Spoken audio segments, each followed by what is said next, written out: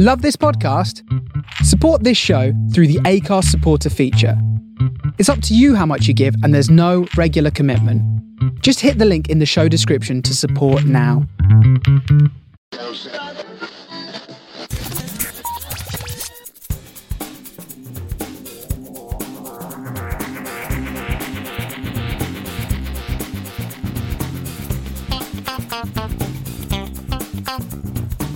Hello and welcome to episode 365 of Geektown Radio, and welcome to 2023 as well. This is our first show of the new year.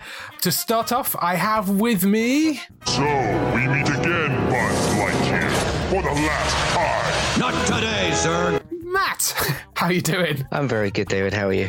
I'm very well, thank you. First show of the new year. We've obviously been watching and playing lots of things whilst we've been off, so what have you been doing? Something I watched very recently, actually, just the weekend just gone. Took my mum out to the cinema because it was her birthday. The film's called A Man Called Otto. The man in question is Tom Hanks playing Otto, and it's quite a simple film, but it really surprised me because I thought it was going to be kind of... I mean, it is simple in its idea and some of its execution, but it kind of goes beyond what I thought it was going to be, which I was nicely surprised by that, which is always a good thing. For the most part, this is... it's got a fair amount of like funny parts, and we both kind of chuckled and laughed at certain bits. There is a balance, however, with that. There's two quite serious topics that the film does touch upon, which is suicide and transgender issues, not to do with the main character called Otto, but to do with another character, which I won't get into because of spoilers. So it touches upon both of those, and I thought it dealt with those issues really well, but it also really balanced that pretty well as doing its comedy. Obviously, it doesn't try to do comedy within those scenes, but it does comedy like outside of those scenes. Essentially, the setup that you've got is he is an elderly sort of man. He's just retired / got a severance package from work, and he lives quite a simple sort of old man type life, which is, you know, wakes up and does what he does a bit of like not a neighborhood watch, but he sort of makes sure that the gate for their road is shut and things like that, and make sure that people aren't parking where they're supposed to be and things like that. And it's quite interesting if you look at the first, let's say like the opening 10 minutes as opposed to the last like half an hour.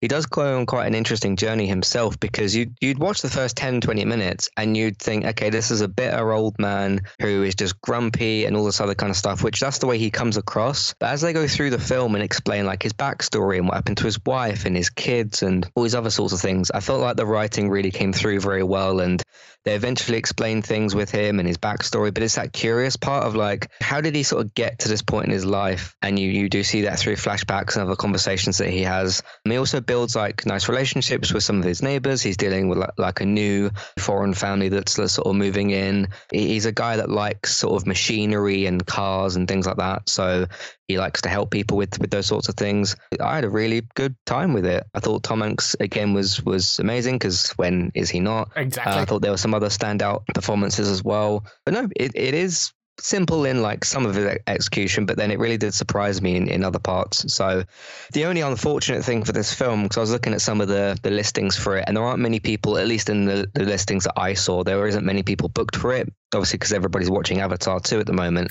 The problem with that is, right, you look at November, December, January, February, right? You've got Black Panther, you've got Avatar 2, then Ant-Man's around the corner, and it's like, when is this film supposed to come out? Because this is like a kind of a smaller little film that does rely on bit on sort of, hey, we have Tom Hanks, come and watch our film, but everybody's watching Avatar. That's a bit of a shame, but hopefully a good amount of people will go to see it. Have you heard of this film at all? I have, because Tom was on the Graham Norton show before Christmas sometime, and they talked a little bit about it there. It's actually it's a remake of a Swedish movie called A Man Called Earth, and they were talking about sort of having seen it and being inspired to sort of like, we need to make an American version of this.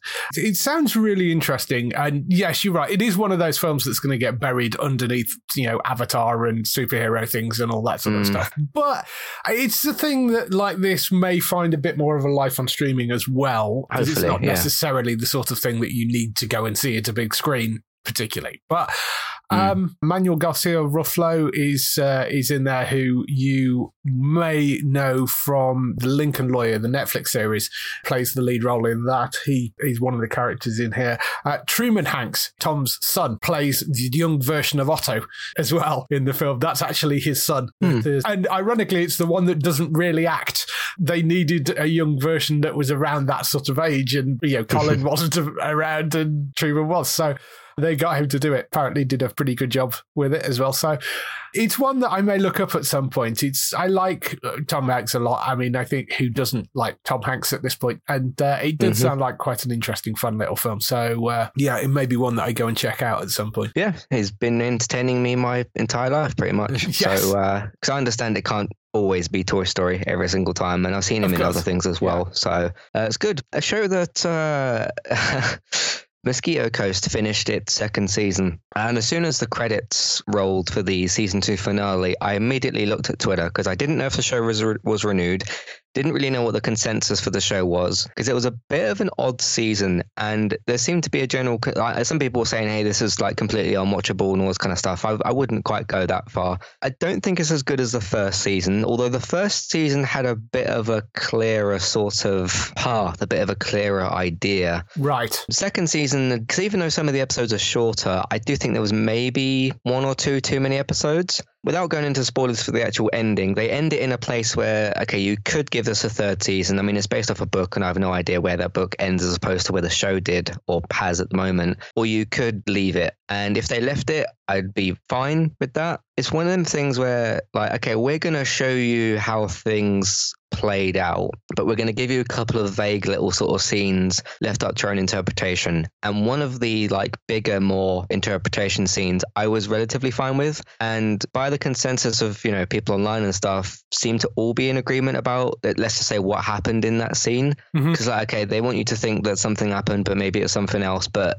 pretty much everybody seemed to think like, no, we think this thing happened instead, and I'm in line with that as well. I'm kind of in agreement with that as well. But it's interesting because like the last 10 minutes or so, I wouldn't say that they're rushed, but it's very just sort of bang, that's it. It's ended. If you came back for the third season, that'd be fine. The overall season, it was just a bit kind of, because we've praised a lot of Apple TV Plus shows because they keep making really good shows, so we keep telling you that they do. What I'm about to say isn't me saying that this show is bad. The show's still good, sort of 7 out, like second season, like it's good, sort of 7 out of 10, don't skip, watchable type TV, and it goes above that sometimes, but it's an averagely good sort of season. I think in terms of the seasons of TV that I've seen on Apple TV Plus, so all of them, this is probably at the bottom of that list, but it's still a good season of TV. It just doesn't stand up to kind of Apple's high tier of television, which is most of their seasons of TV. So for those of you who, like, I don't know, maybe you didn't know the second season came out or you were catching up, I'd say it's worth going through still if you care about sort of what's happening to these characters. I don't know, there was a couple of sort of smash cuts to things at the end, and it was just a little bit wonky. So some people kind of said that they didn't think the show knew where it was going. I think there was an idea there with the second season. Have you seen anything about the second season? I haven't, no, and it's not one of the Apple shows that I've actually caught up with. It's quite interesting looking at the background for the second season, because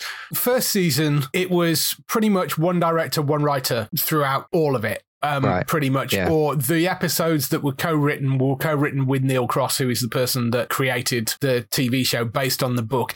I do wonder whether they went past the end of the book and then struggled for the second season. Maybe that's what happened. But you actually get to episode 6 in season 2, and suddenly there's 3 writers. You get to episode 8, and suddenly there's 5 writers on 8, 9, and 10, which is too many. There's far too many cooks in that, I think. So I do wonder whether they were either pushed for time or this wasn't their main focus and they had to rope other people in and it got a bit messy and the writing suffered because of that. Because, like I say, it's weird on a drama to have 5 writers credited.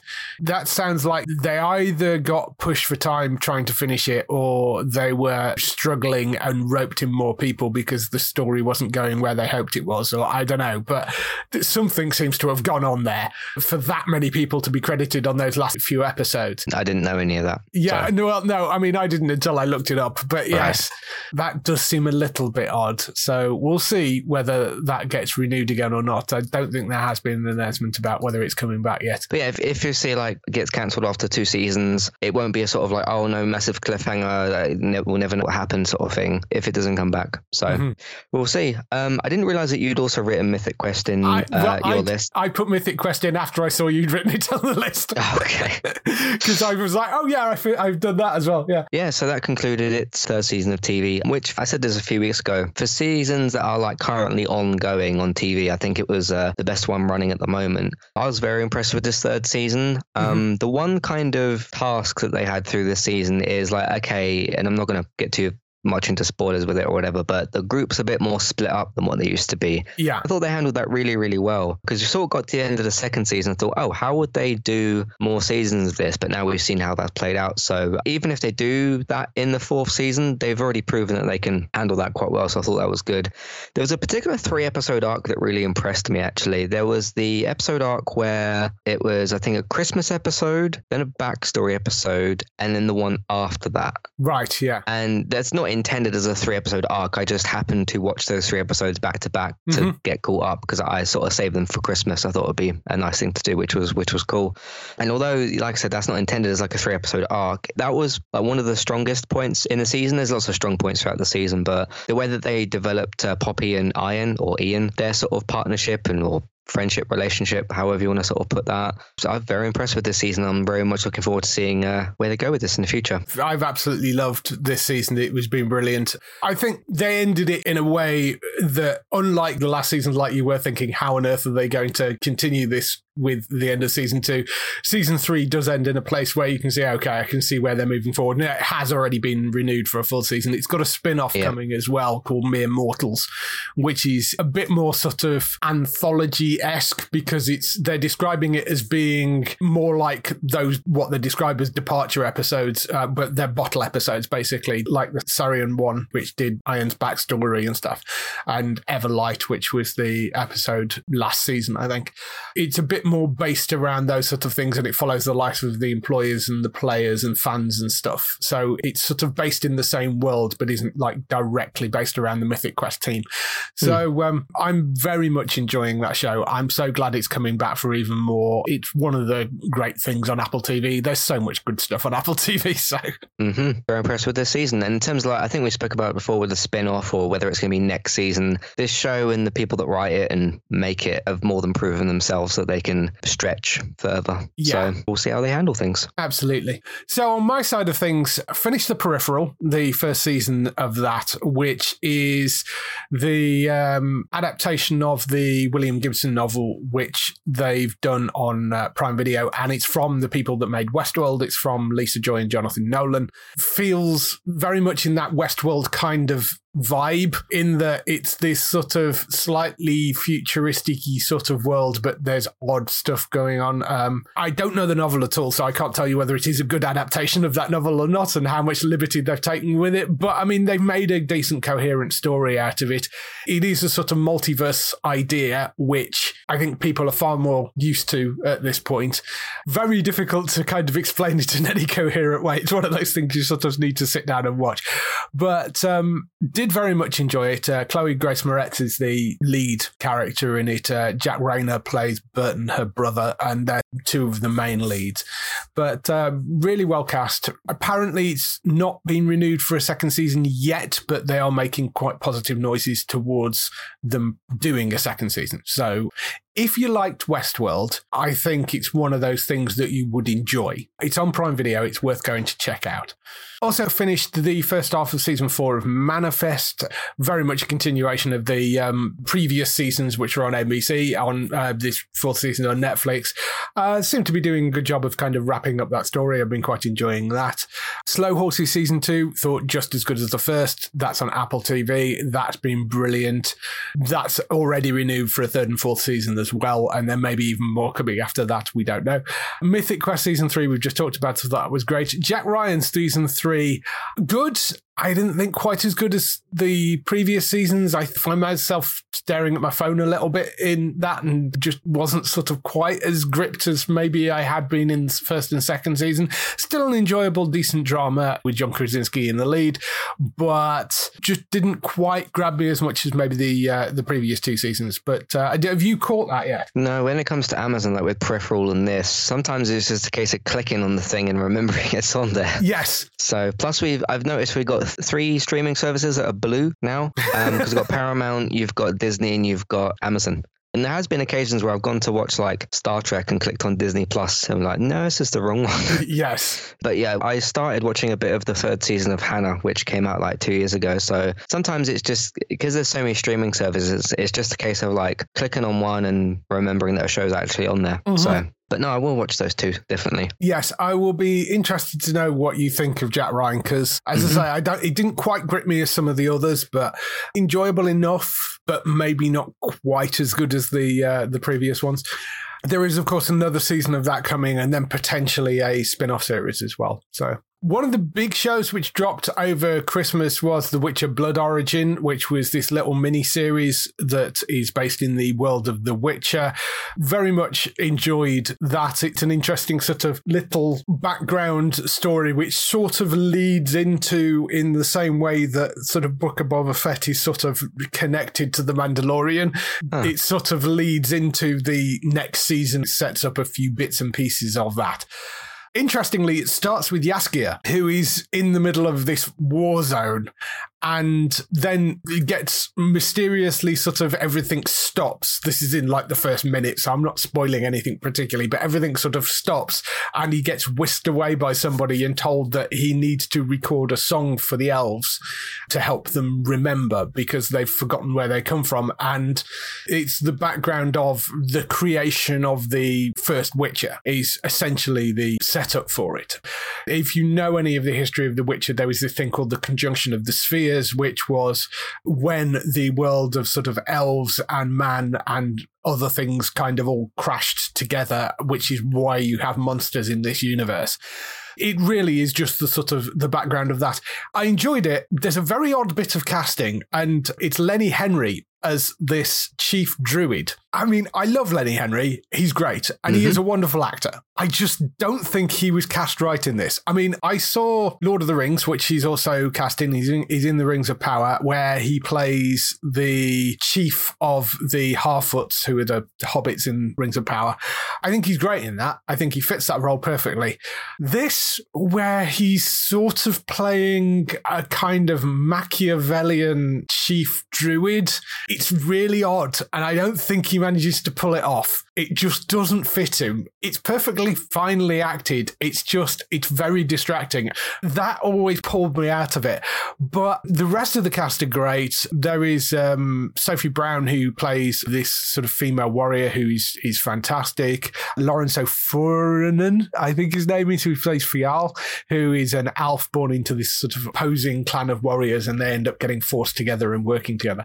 Those are sort of the main leads, but there are other people like Michelle Yeoh that pops up. There's Dylan Moran that pops up in there randomly. There's Minnie Driver is in there as well. So yeah, there's a good solid cast for it. And if you like The Witcher, it's certainly an interesting sort of background bit of things, but worth looking at, I think. I take it this isn't one you've caught up with yet either. No, I only looked at it a few weeks ago or so, and it's got 4 episodes, isn't it? It's a limited series. Yes. 4 or 6. But no, it came out on Christmas Day. So yes, but no, it's just one I haven't clicked on play yet. It is worth looking at. I did enjoy it.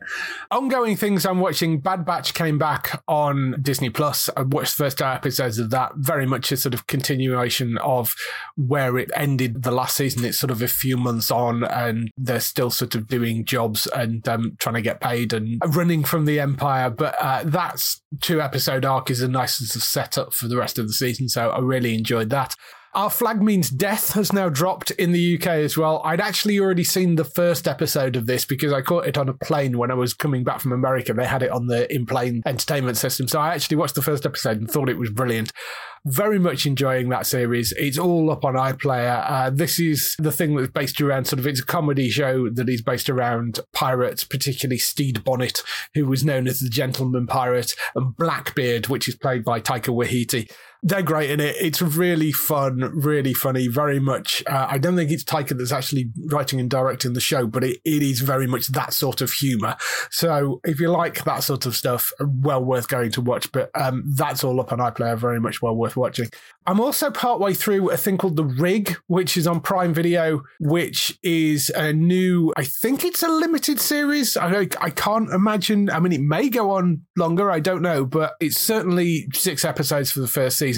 Feels very much like the type of thing that you would find on a Sunday evening on BBC. You know, it's that sort of quality drama. It's got Martin Compston in it from Line of Duty, and it's also got Ian Glenn in there from Game of Thrones, and Mark Bonner is in there, and Mark Addy pops up. There's a bunch of really decent names in there.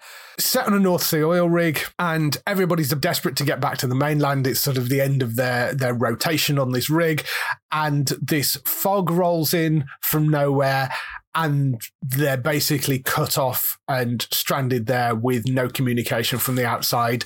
And then some weird stuff starts to happen. That's the sort of setup for the entire thing. I would say if you wanted a show to sort of compare it to Fortitude, that Sky Atlantic series is something that I would, in that the weirdness has a sort of science basis for it, but it's still weirdness, you know, that kind of vibe to it where there is something strange going on and it's kind of weird and kind of creepy, but there is a sort of pseudoscience basis for what is actually happening.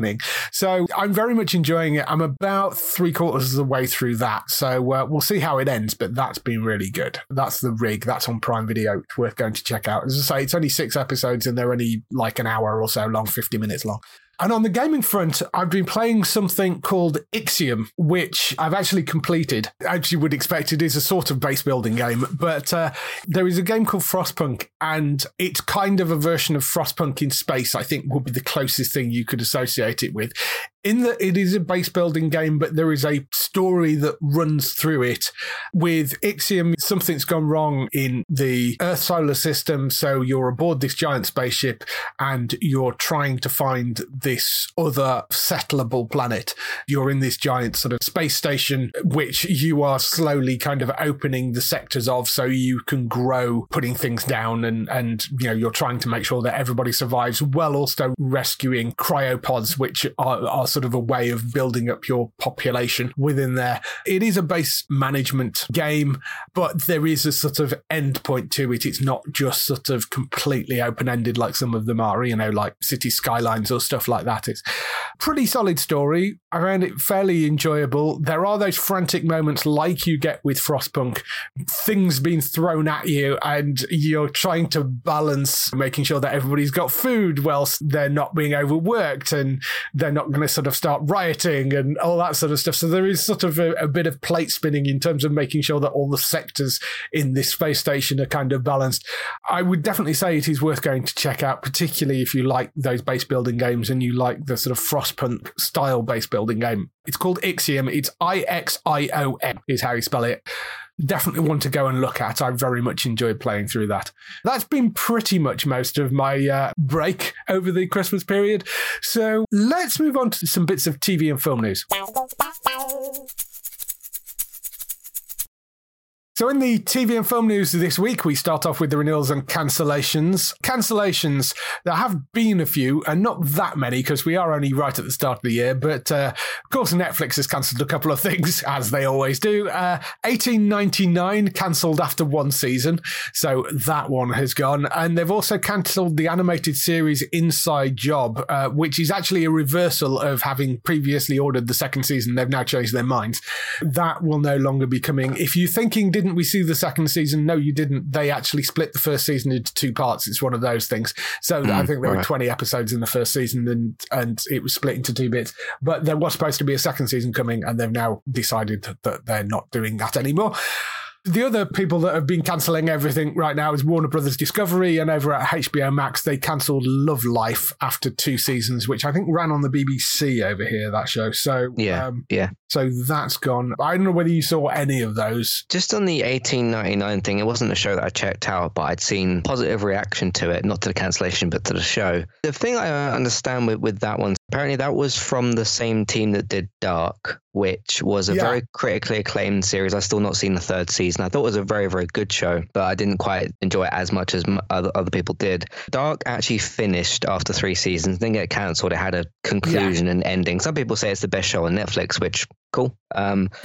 So, okay, so you got that going on, and then you bring back the same team, or most of the same team, and you make a new show, which is, from what I understand, similar, not the exact same, but similar. Why wouldn't you want to keep that around? It's a bit like with the Mike Flanagan thing, because he's now signed an overall deal with Amazon, and he for a bit of time, he was kind of the Netflix horror guy, like, you know, with Midnight Mass and Hill House and all those sorts of ones, and then they cancelled one of his shows after the 2nd season, and now he's gone off to Amazon. So I don't know why you haven't kept those people around, but then, like I said, you know, then you'll make 10 other shows that nobody will see. So some people have argued about, like, okay, would they have had the budget and stuff? They probably would have, because the money that would have been spent on a 2nd season, let's say a 3rd season of Warrior Nun or a 2nd season of this, will probably go to a show that, like, people won't see or won't know about or won't, you know, whatever. And will get cancelled after 1 season. Yeah. But the point I'm trying to make with that is, why don't you manage your money better and make shows that have more going for them? Yeah, this is it. I mean, you compare Prime Video and Apple to Netflix, and they are,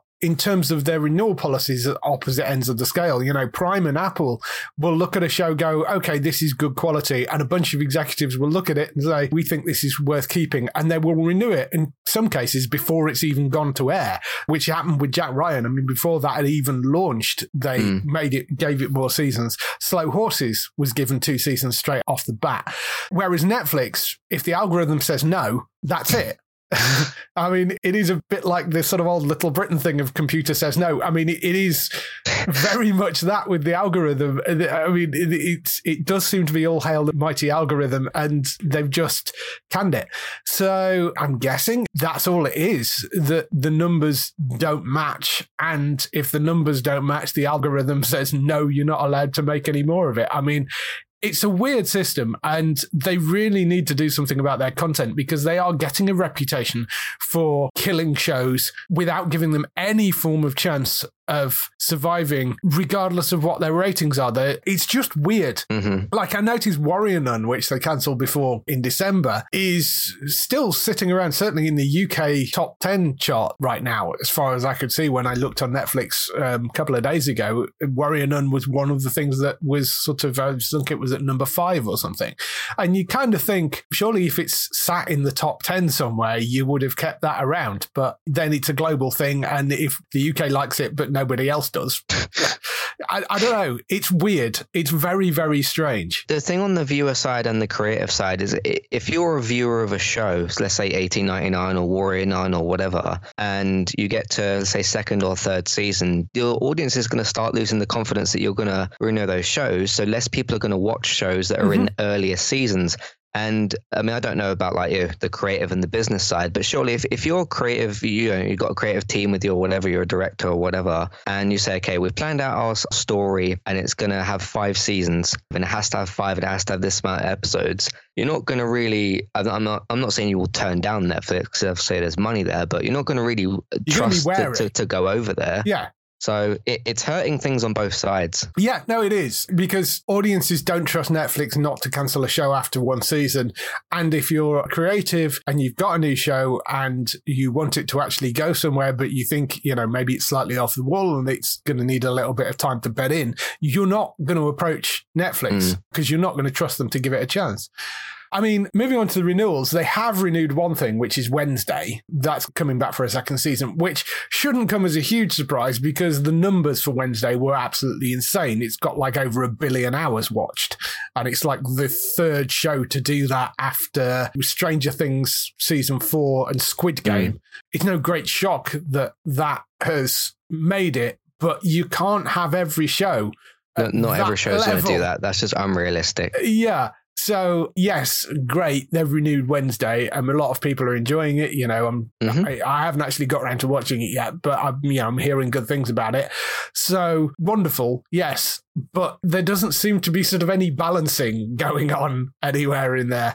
So I don't know. It's very weird. I had got up to, I think it's episode 5 or 6, and I was hearing stuff about like it might not get renewed or it might move to Amazon. And I was like, I'm just going to not stop watching it, but pause watching it until something's been decided. Well, yeah. Because I didn't want to, spend a holiday break getting up to episode 8 or 9, then it gets cancelled. Yeah. So on that side of it, it's made by MGM, isn't it? Yes, it is. I mean, that's the weird thing with Wednesdays. It's actually quite good news for Amazon as well, because Amazon own MGM. So if, let's say after season 2, if Netflix doesn't want it anymore, would it go over to Amazon? It could very well do. I mean, that makes sense, wouldn't it? It would make sense if Netflix did decide to cancel that. I think there is a strong possibility that Amazon say, okay, well, we'll have it then. That is one show that should technically be fairly safe, regardless. It just may not be on Netflix. It may be on Amazon moving forward. But as I say, it's made such a ridiculous impact on Netflix. I mean, 1 billion hours viewed. They're going to renew it for as long as it has that sort of ratings anyway. In terms of other renewals, Fire Country's been renewed for a second season by CBS. That's the Max Theorot from SEAL Team show where he plays a sort of firefighter that's a sort of ex-con. Hasn't landed anywhere over here yet, but hopefully the fact that that's been renewed will inspire somebody to go and pick that up. SEAL Team itself, we've seen a couple of bits of rumours that maybe SEAL Team for the next season might go straight on to Paramount Plus in the UK. Trying to get that confirmed at the moment. So it may be back on Sky. It may go on to Paramount Plus. Don't know yet. Grace, which is the John Sim detective drama based on a series of books which all appear to have death in the title. I was writing this up for the website, and it's like all the books are death of something, or so that's obviously a theme of the author. But John Sim stars in that. It's called Grace. That's been renewed for a 4th season by ITV. 3rd season hasn't gone out yet. You haven't missed it. It's just they've renewed it for a 4th before the 3rd season goes out. AMC are on a bit of a cancellation spree right now because I think they've got money problems, which, I mean, is ironic given the fact that we can't get AMC shows anywhere over here. But they've cancelled a show called Damascus. They've cancelled after 1 season. A show called Moonhaven after his 2nd season. 61st Street and Pantheon, both which were due to have 2nd seasons. In fact, I think Pantheon's an animated show. 61st Street is a live action series. Both of those, I believe the 2nd seasons are actually made. But much like the Batgirl movie, they've basically just written them off. I think there is talk of them trying to sell them on to somebody else possibly, but failing that, they will just use them as a tax write-off. So, I mean, I feel really sorry for the people that have, the creatives and the actors and everybody that's involved in those, because that sucks, because if they don't sell it to somebody else, it just gets buried in a ditch somewhere. That's really quite harsh because their work doesn't get seen. It's mildly infuriating with AMC when the shows like the Walking Dead series and the Anne Rice stuff can't be found anywhere. I mean, Interview with the Vampire, I think, is available to buy on Amazon in the UK, but it's not on Prime.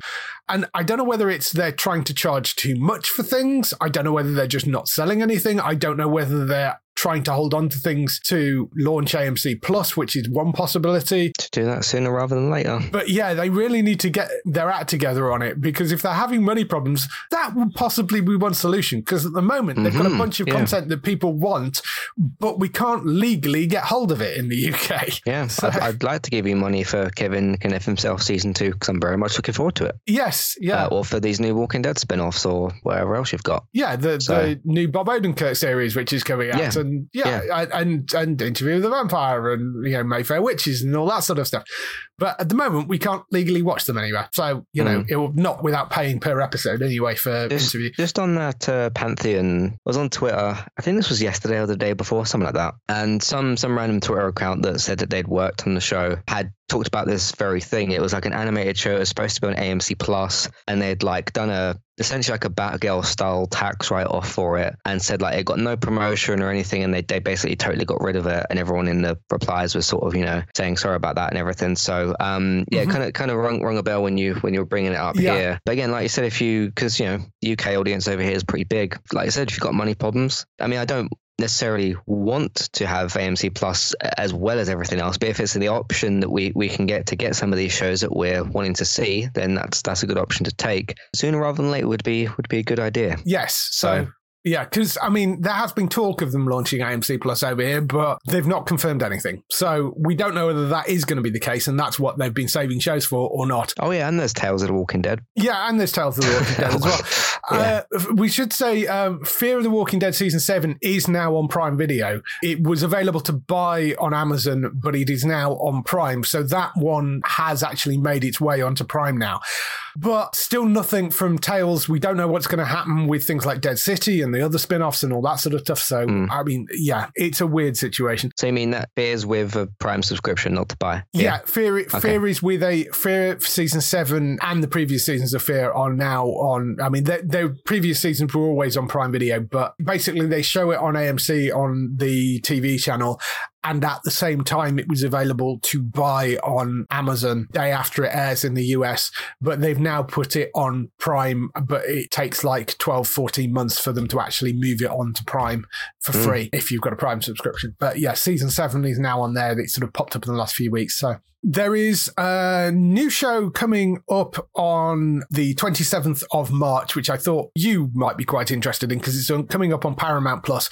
It's called Rabbit Hole. The description of it is nothing is what it seems when John Weir, played by Keith Sutherland, a master of deception in a world of corporate espionage, is framed for a murder by powerful forces with the ability to influence and control populations.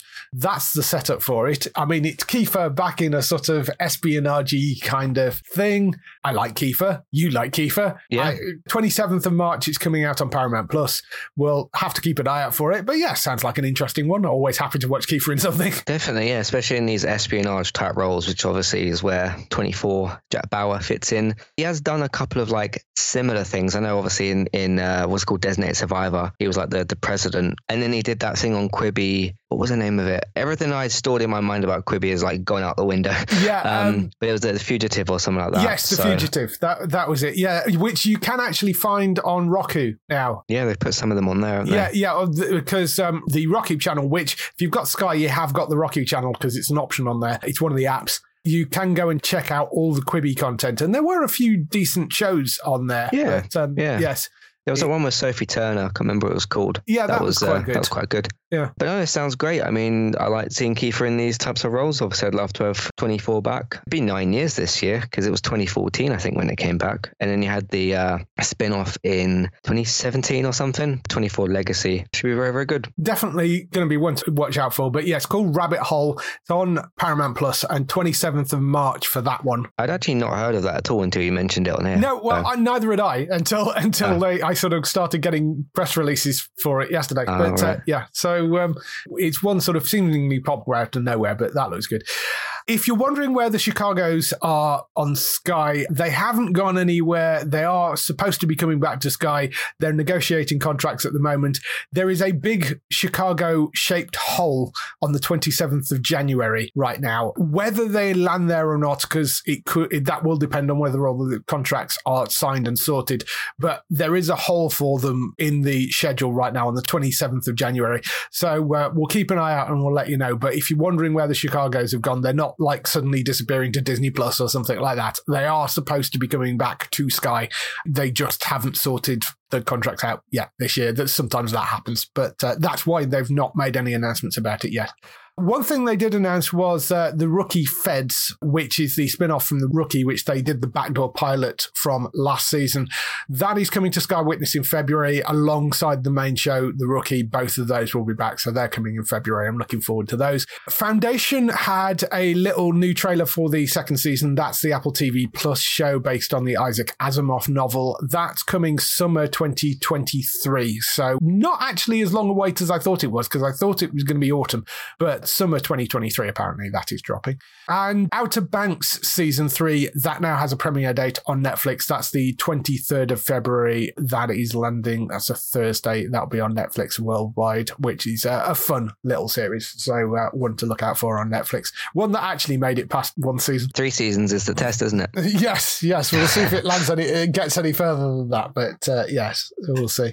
Moving on, one of the things I did want to go through, because we, of course, held the Geektown Awards over the end of last year, and we put them all up on the site at the start of the year. But a couple of people were saying, oh, can we get a bit more background and sort of, percentages and that sort of stuff about some of the categories? So what I've actually done is I've gone through the categories and actually put, rather than just the top three, which is what is on the site, I've got the top 5 of each category and also have the exact percentages that they were broken down by. So if you're interested in sort of a bit more background about those categories, you can see them on the site, but you'll get a bit more information here.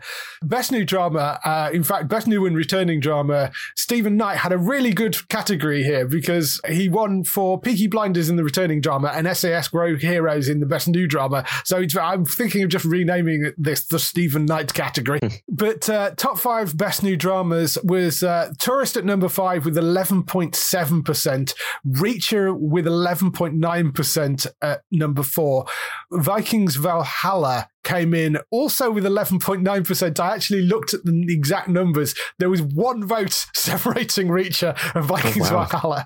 That's how close they were. Around the World in 80 Days had 13.3%. That came in second. And then SAS Rogue Heroes had 15.7%. That was the winner in that category. Best Returning Drama, Gangs of London, that got 8%. Cobra Kai got 10.3%. Better Call Saul got 14.7%. Handmaid's Tale got 16.2%, and Peaky Blinders got 23.9%. So fairly convincing lead there for Peaky Blinders. It's kind of interesting with the top 3 in quite a lot of the categories. They are quite close between the top 2 and the top 3. I think there's a pretty decent selection there. And I mean, SAS Rogue Heroes I thought was great. I'm surprised Around the World in 80 Days did so well, given that was on in January last year and people still voted for it. So the recency stuff and all that. I'm glad Reacher was up there as well. Could have been third place. I mean, it was really a toss-up. I like Vikings Valhalla, but I thought that first season of Reacher was great. Tourist was early last year as well, and I mean, that got the 5th spot. Best Limited Series, 5th place went to Pam and Tommy, which had 8.5%. Ipcris Files, which was on ITV, that had 9.94%. Inside Man, which was on BBC, that 12.1%. The Thief, His Wife and Canoe, that got 17.1%, and Willow got 17.4%. So Willow actually hung on, pretty much took an early lead and managed to hold in there. But I think had this run for another week, The Thief, His Wife and Canoe may have actually overtaken it, because towards the end, that was really steaming past everything to get to the top, which I didn't actually see that. That was one that Gray put in the list. But nice to see that doing so well, because Eddie Marsden, who was the lead in that, was great. But yes, the love of sort of Willow and the nostalgia, I think, kept it in the top. Have you been watching? You've been watching it, haven't you? I haven't actually started it yet. No. Oh, okay. Must be somebody else that I was thinking of. Yeah, no. I need to go and start that, but it's another one that I didn't quite get to over Christmas.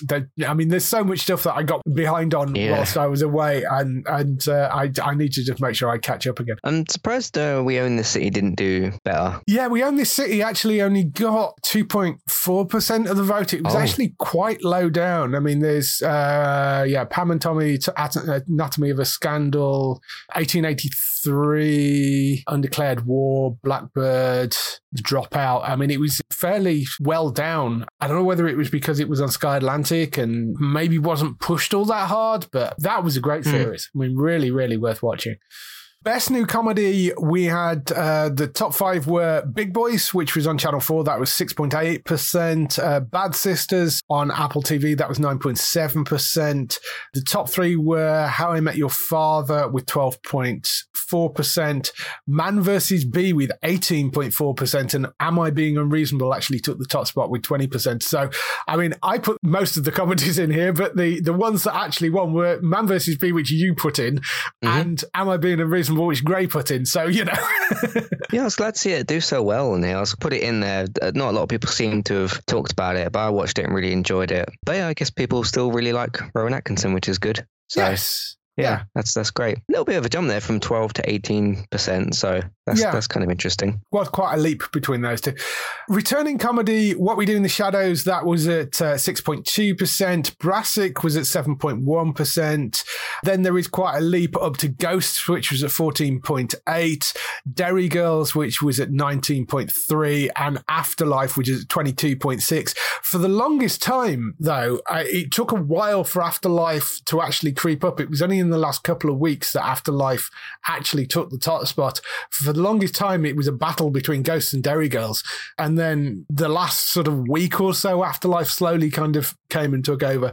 I mean, all three of those shows are great. And I mean, What We Do in the Shadows and Brassic are brilliant as well. But those are the top five. And no, you loved Afterlife as well. So yeah, I'm not surprised to see this win. I know that Afterlife, a lot of people really enjoyed that. So it's good to see that in there. Plus, that's the last season. So that's good as well. And I've not seen Ghosts or Derry Girls, but I hear endlessly good things about both of them because I think Gray watches both of those. Yeah, I've not watched Derry Girls, but Ghosts is phenomenal. I mean, it's really funny and it's just a wonderful, very British. I mean, although they have made a US version, but it's just a wonderful, very British kind of feeling TV show. Best new sci-fi series. We're disappointed, I'm sure, to know, Matt, that Halo came in fifth place. That's 11.1%.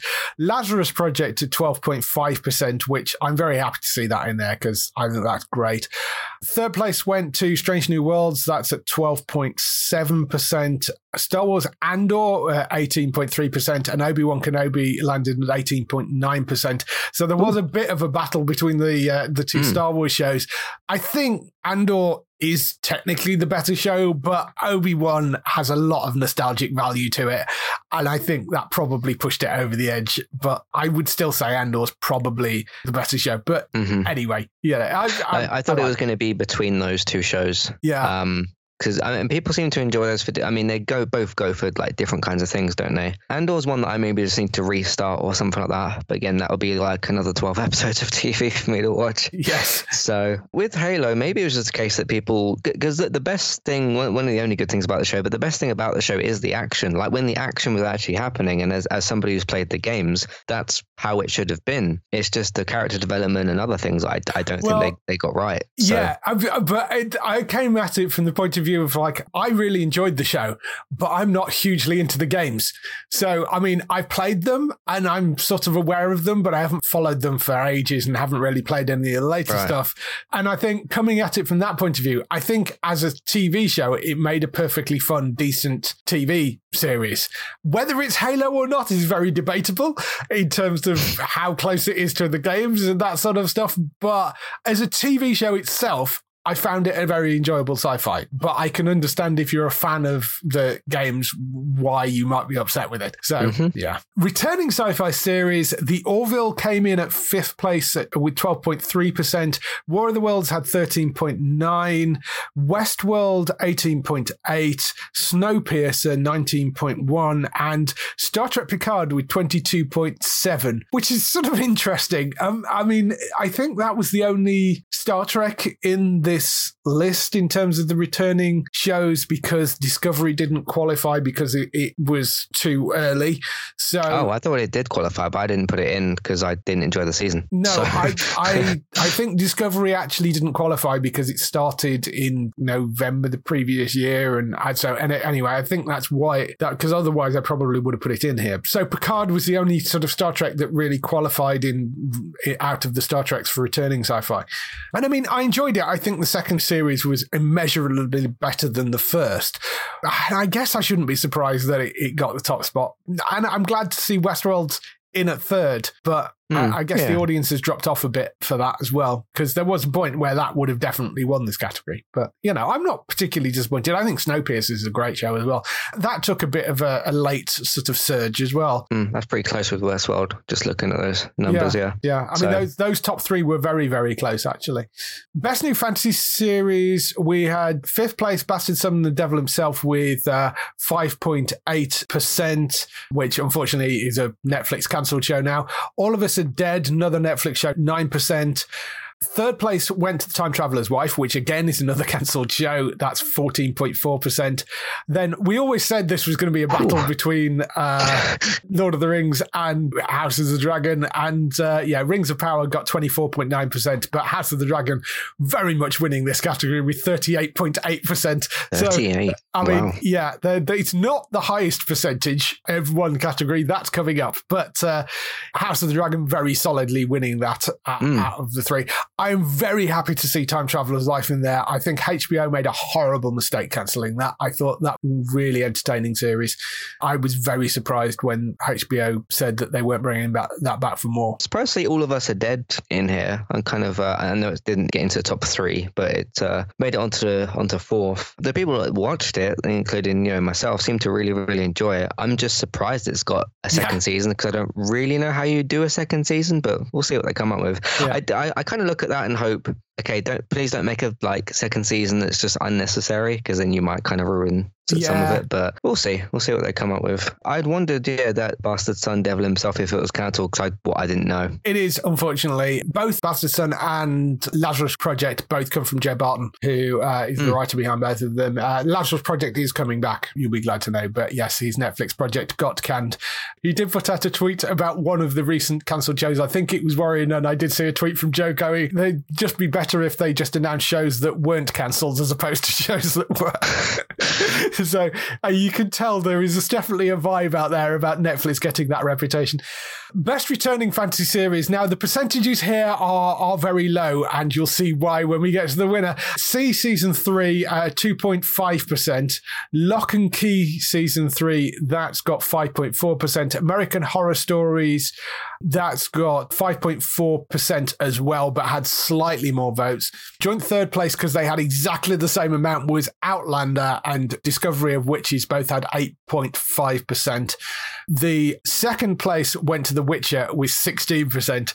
The winner by the largest landslide of any show that we've had in the entire awards, 51.3%, Stranger Things Season 4. So, I mean, it shouldn't really come as a huge surprise, but yes, that was a giant winner for that category. That's one of the ones where Stranger Things didn't just come back and make a great show. That's like a pop culture phenomenon. When people get so glued into like one scene, particularly obviously the running up the hill thing, and then Kate's music gets listened to a bunch because of that song, that's more of an effect than just, hey, a lot of people really enjoyed this TV show. That's like a pop culture effect that's like affected music and things. So well deserved. That's quite a clear winner. Yeah, it was great that season as well. So but I mean, people complaining about the second season of The Witcher and it still managed to get second place, so Best new comic book series we had. This is interesting because DC actually came out on top here, although there were some Marvel series in this as well.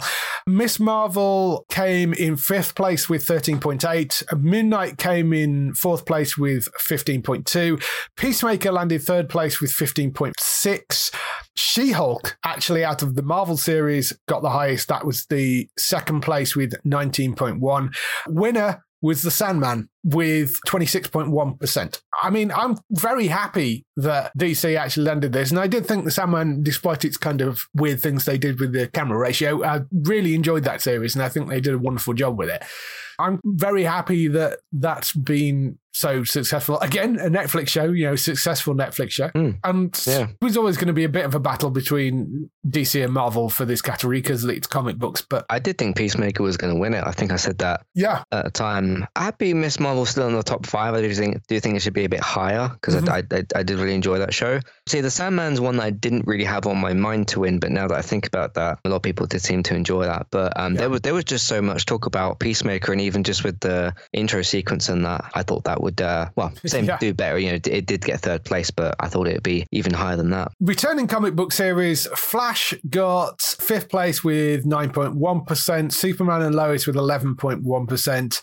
4th, Umbrella Academy in 3rd place with 23.5. Walking Dead final season, that got 24.7, but can't beat The Boys, which 3rd season of that got 26.7%. So, I mean, not a huge amount in it, only a couple of percentage points, but enough to make a difference.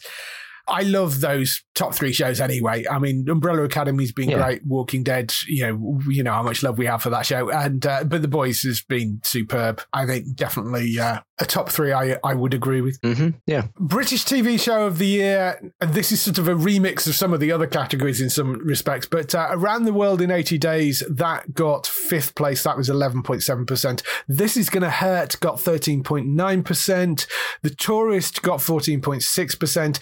SAS Rogue Heroes didn't win there. It was 19.3%. The thing that did was Ghosts. As I say, very British show. It only just, it was 20.1% that got. So there was very close. But if you're going to pick sort of what show feels very British to you, I would say, yes, Ghosts is certainly the one I would go for. Yeah, I thought it'd be between those two, SAS and Ghosts. That's the 2 that we talked about before. Yeah. But as is becoming tradition, I don't always have a lot to say about the British TV show category. Yeah. You'll be glad to know, actually, that the Hollyoaks Long Walk Home episode, which you did actually put in here, wasn't bottom, 4.1%. Interestingly, it was above Starstruck, which I'm very surprised by. It was above 10% as well, which wasn't hugely promoted on Prime Video, the British version of that Netflix French series. Oh, right. Yeah. It didn't actually come bottom either. You know, there was enough people that voted for that to put it sort of not in last place, which is good. Mm-hmm. Best factual structured reality entertainment show. Now, this is Gray's category, but I am disappointed in the British public here, I have to say. Never mind the Buzzcocks with 6.2%. Welcome to Wrexham, which I'm very happy is in there, 6.6%. Last Leg in 3rd place, 8.6%. There was a joint silver because they were dead level on votes. It was Taskmaster and Great British Bake Off, both on 20.3%. And beating it, depressingly, only by a very small amount, was I'm a Celebrity with 20.8%. I mean, fine. You're wrong, but, you know, that's what you voted for. Yeah, I'd heard some, obviously had that PM person yes. in there. That with MP person, whatever he's doing now. Yeah. Yes. In there. Who should not have been there. I can't remember the guy's name. The guy that plays Romeo of Hollyoaks, he finished 2nd in the competition. I don't know. I can't remember who won it, but I'd heard that he was in there because he's had his sort of like temporary exit storyline. Basically in the show, he's just gone on holiday with his girlfriend. Right. So, okay. Yeah, for like a bit of time. Yeah. So, best new animated series, The Cuphead Show in 5th place. Interestingly, Transformers Earthspark actually took 4th place and was not that far behind Cyberpunk Edgerunners. So 4th place, 11.7% for Earthspark. Cyberpunk Edgerunners was 11.9%, so there's like 0.2% in it for those two. Top 2 places, The Boys Presents Diabolical, that was 15.8%, and I think predictably Tales of the Jedi took this with 31.2%, so there was a massive drop-off between the winners and everything else here. But yeah, I mean, Star Wars, I think that was fairly predictable that was going to take the top spot. I'm happy to see Cyberpunk in it, though. That was a very good show. Yeah. So I'm just very surprised how close Transformers was behind that. Yeah. Best returning animated series, Harley Quinn got 5th place, that's at 10.6%. Star Trek Lower Decks at 12.8%. Rick and Morty at 18.8%. Family Guy at 21.6%. And The Simpsons predictably winning at 24.7%. Interestingly, Rick and Morty, Family Guy, Simpsons in exactly the same order that they were in last year as well. I mean, for me, I'd actually turn that list probably upside down and have Harley Quinn at the top, Lower Decks, Rick and Morty, Family Guy, The Simpsons in 5th place. But, you know, there's a lot of love for The Simpsons. It's 33 seasons in at this point. So, you know, I think that's probably fairly understandable. Game of the Year. So this was kind of interesting. Return of Monkey Island in 5th place with 7.9%. Elden Ring got 13.2%. God of War Ragnarok 14.5%. Lego Star Wars The Skywalker Saga at 17.3%. And the winner was Call of Duty Modern Warfare 2 with 21.7%. Again, that had quite a late surge. Same with Lego Star Wars coming forward as well, because for a while, Ragnarok was top, and then those are the two who overtook it. I'm glad to see Call of Duty win this. I didn't think it necessarily would. The interesting part with Call of Duty, obviously, it's the one here that's got more than single player to it. My guess would be for this is if you played the campaign, if you're playing multiplayer, if you're playing co-op, raids, Warzone, or DMZ, because there's so many game modes here. So if you've played one of them, you have played this game, so therefore you'd vote for it. so it's got maybe more of a chance with that. Yeah, there's like 5 games in one. Yeah, there's too much stuff on it now, but that's with that. So that's interesting and really good. With most awards, most like PlayStation or Game of the Year awards this year have been between Elden Ring and God of War. Yeah. There was some news the other week actually that because they have like the most awarded game ever, and Elden Ring's actually beaten The Last of Us Part 2 for that now. I think they've got like 230 something. I don't know how it got that many that quickly. And I don't get it either, because I did not rate that game at all. To say, I played it a bit and absolutely hated it and refunded it. So I mean, just not my sort of thing at all. So I'm surprised to see Elden Ring not in the top 3 here. But Star Wars, people like Star Wars. So I am very happy to see Monkey Island in 5th place. Out of those sort of smaller games, which, you know, there were a few on the list, things like Grounded and Stray and 2 Point Campus and Expositions Rome and Unpacking. I was expecting those to be further down the list, although Stray has been doing incredibly well in various awards. But I'm very happy to see Return to Monkey Island pick up, just scraping into 5th place. I was very happy with that, you know. Movie of the year, we had Enola Holmes 2 in 5th place at 5.8%. You got Doctor Strange Multiverse of Madness at 4th place. That's at 6.6%. The Batman, 6.8% in 3rd place. Black Panther Wakanda Forever at 8.1%. A very solid winner for this, and was leading pretty much straight out the gate and never stopped. Top Gun Maverick, 23.5%. So I think there's a lot of nostalgia driving that as well. I would have thought Black Panther had a chance to be higher than that, but I mean, there was a lot of love for Top Gun in this. I was surprised. It did have a very, very good 2022, both from its box office, which I think Avatar took over recently, but for box office, 99% of people that had made any comment about this film had said that they'd absolutely loved it. In fact, I don't think I'd read or heard anybody say they didn't like it. So clearly a lot of people really love it. And with the fact that Cruise doesn't seem to age, maybe they could do another one. maybe they could. I mean, I very much enjoyed it. It's very much designed to fund Tom Cruise's vehicle and designed to hit all those nostalgia points as well. So I'm not hugely surprised really that it's done so well. Just thought it would be closer between that and Black Panther, but there you go. Then we had the most anticipated categories. So we had 5th place, Dune Part 2 with 8.1%. Hunger Games, The Ballad of Songbirds and Snakes, that's at 9.3%. Top 3, 3rd place, John Wick Chapter 4, 11.7%. Guardians of the Galaxy Volume 3 with 11.1%. Winner, Indiana Jones and the Dial of Destiny at 13.6%. Those top 2 particularly flipped backwards and forwards a lot. Eventually Indy got it, but, you know, and that's understandable. Again, more nostalgia. Yeah, people seem to be excited for that film, which is good. A lot of people looking forward to Guardians, which is understandable. I've still not seen the first Dune film. No, but a lot of people seem to be looking forward to the next one for that. So interesting with the Hunger Games being in there, because when the Hunger Games was like active, let's say, and you had a film every 2 to 3 years, whatever it was incredibly popular. Obviously, you got Jennifer Lawrence and everything, but this the prequel, isn't it? So maybe with it going back into people's minds and whatever. Yeah, maybe. People are looking forward to it again. So, most anticipated game, we've got in 5th place, Marvel Spider-Man 2, which had 9%. Then Final Fantasy 16 with 9.9%. 3rd place went to Legends of Zelda Tears of the Kingdom with 10.5%. Star Wars Jedi Survivor with 10.8%, and the winner by a fairly sizable margin with 20.2% is Hogwarts Legacy, which I messaged you after the award started going. Neither of us, when we did the launch podcast, neither of us actually said Hogwarts Legacy. I really, really should have done. Yeah, maybe it's the difference with like, because I think I said Spider-Man 2 because there's a lot of anticipation behind that. Maybe it's because like Hogwarts Legacy is out in about a month or so, and Spider-Man's just got like a full 2023 or autumn 2023.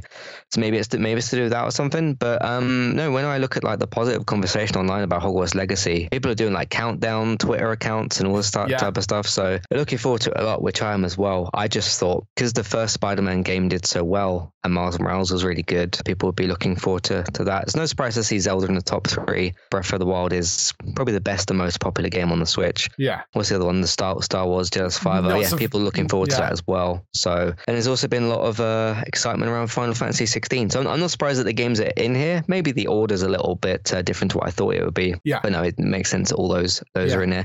Interesting that because Starfield's one that people are looking forward to. There's not been a lot about it recently, like trailers or I think anything that's recently. it as well. I think the other thing that pushed it up was like with Jedi Survivor, there was a trailer that came out for that recently. Yeah, there's the more Game and more Awards. footage coming out for Hogwarts as well. So yeah, I mean, I think that has sort of been driving it as well.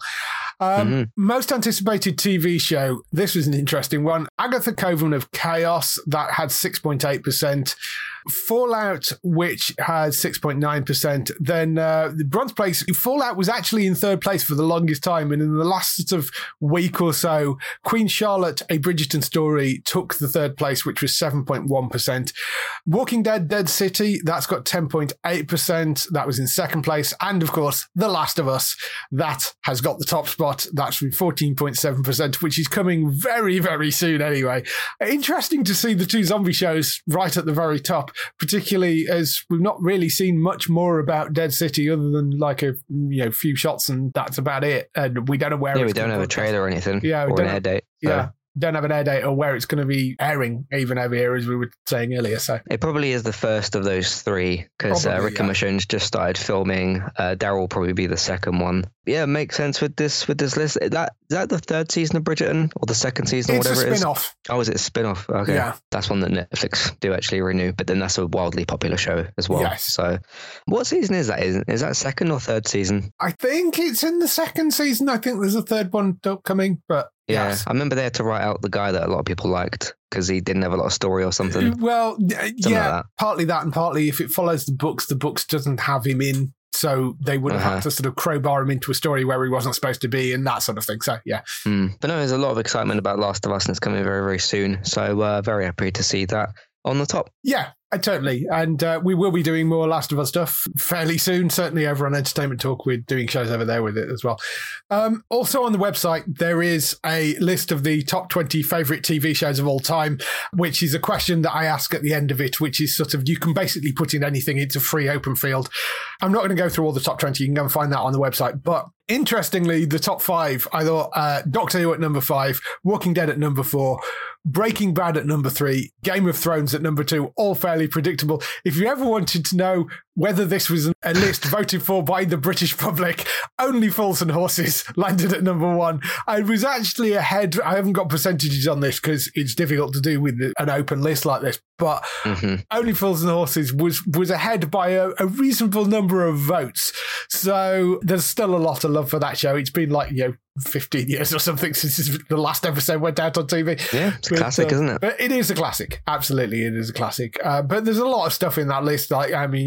Peaky Blinders in there, The Sopranos, Buffy, Red Dwarf, Star Trek, X-Files. There's a whole bunch of things in there. So you can go and find that list up on the website. But I'm very happy with that as a top 5. There was some very decent drama and stuff in there. Nice. That's all the award stuff for this year. We will, of course, be back next December with another set of awards where you can be able to go in and vote as well. Thank you to everybody that voted this year, because we had the most entries we've ever had this year, which was great. There was thousands and thousands of entries, which was wonderful.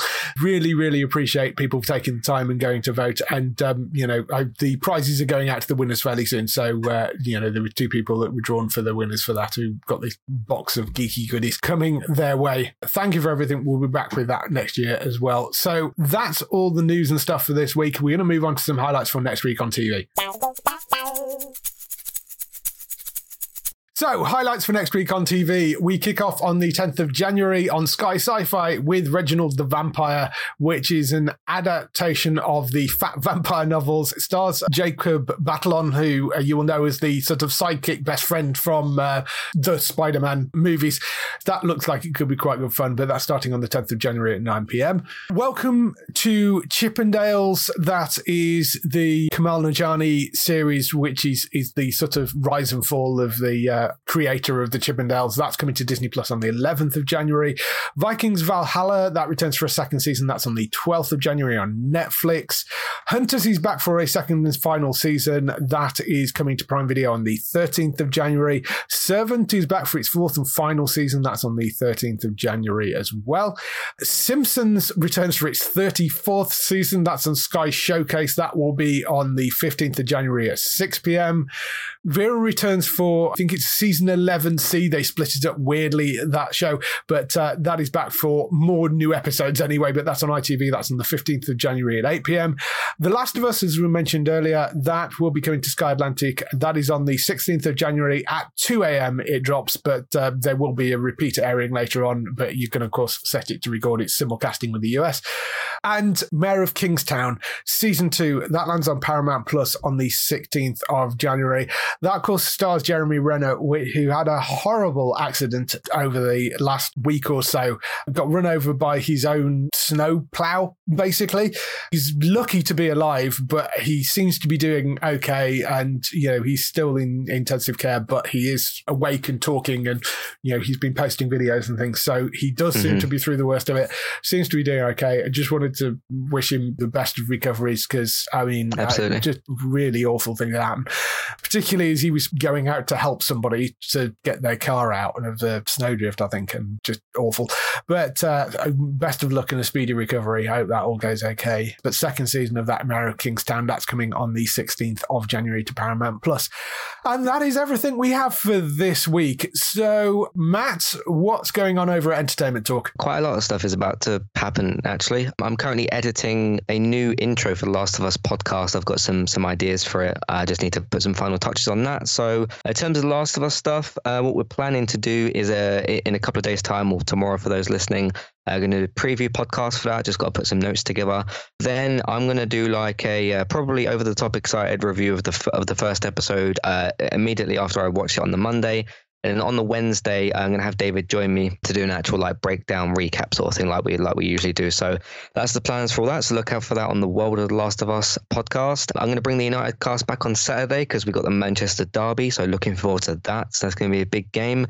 Currently ongoing stuff as well. We've got a month for Positive Creators, which has had 2 of the 4 episodes out so far. So far, I've talked about Noisy Butters. She's also called Hannah over on YouTube, and Chris Carr, who's from the John Campion Show. Also, Classic Reviews is still ongoing. That's also got 4 episodes. They're going to be coming out at the same time as Month Positive Creators. This is for like a mini series of Pixar and Disney films. I picked 4 from that set. So far, I've released the Dinosaur Disney film review, and then one for The Incredibles as well. And there are going to be 2 more of those coming out and the following Wednesdays. And then Gaming Talk's going to be back on roughly the 22nd, and we have some things to talk about over there. Entertainmenttalk.org, podcast platforms, Entertainment Talk for TV, games, films, May Night podcast. Twitch, if you want to catch me sometimes over there, eTalk UK, and then YouTube is where all that gets posted along with the game clips and stuff, is Entertainment Talk Players over on YouTube. But a lot of stuff about to start happening, so I'm excited to get back into the swing of things. Yeah, so that's all good. Go and find Matt over on entertainmenttalk.org. For other people involved in the show, you can find Bex on twitch.tv/Trista Bytes. That's BYTES. She was doing a load of charity streams over Christmas for Samaritans, I think it was, so raised a stack of money. She's doing a great job over there. And go and check out her regular streams as well, because they are absolutely hilarious. That's always great fun.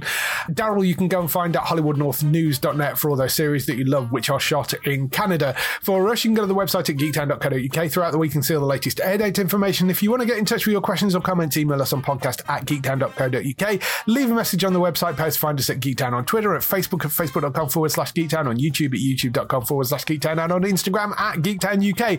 That is everything. We shall see you next week. Bye-bye. Goodbye.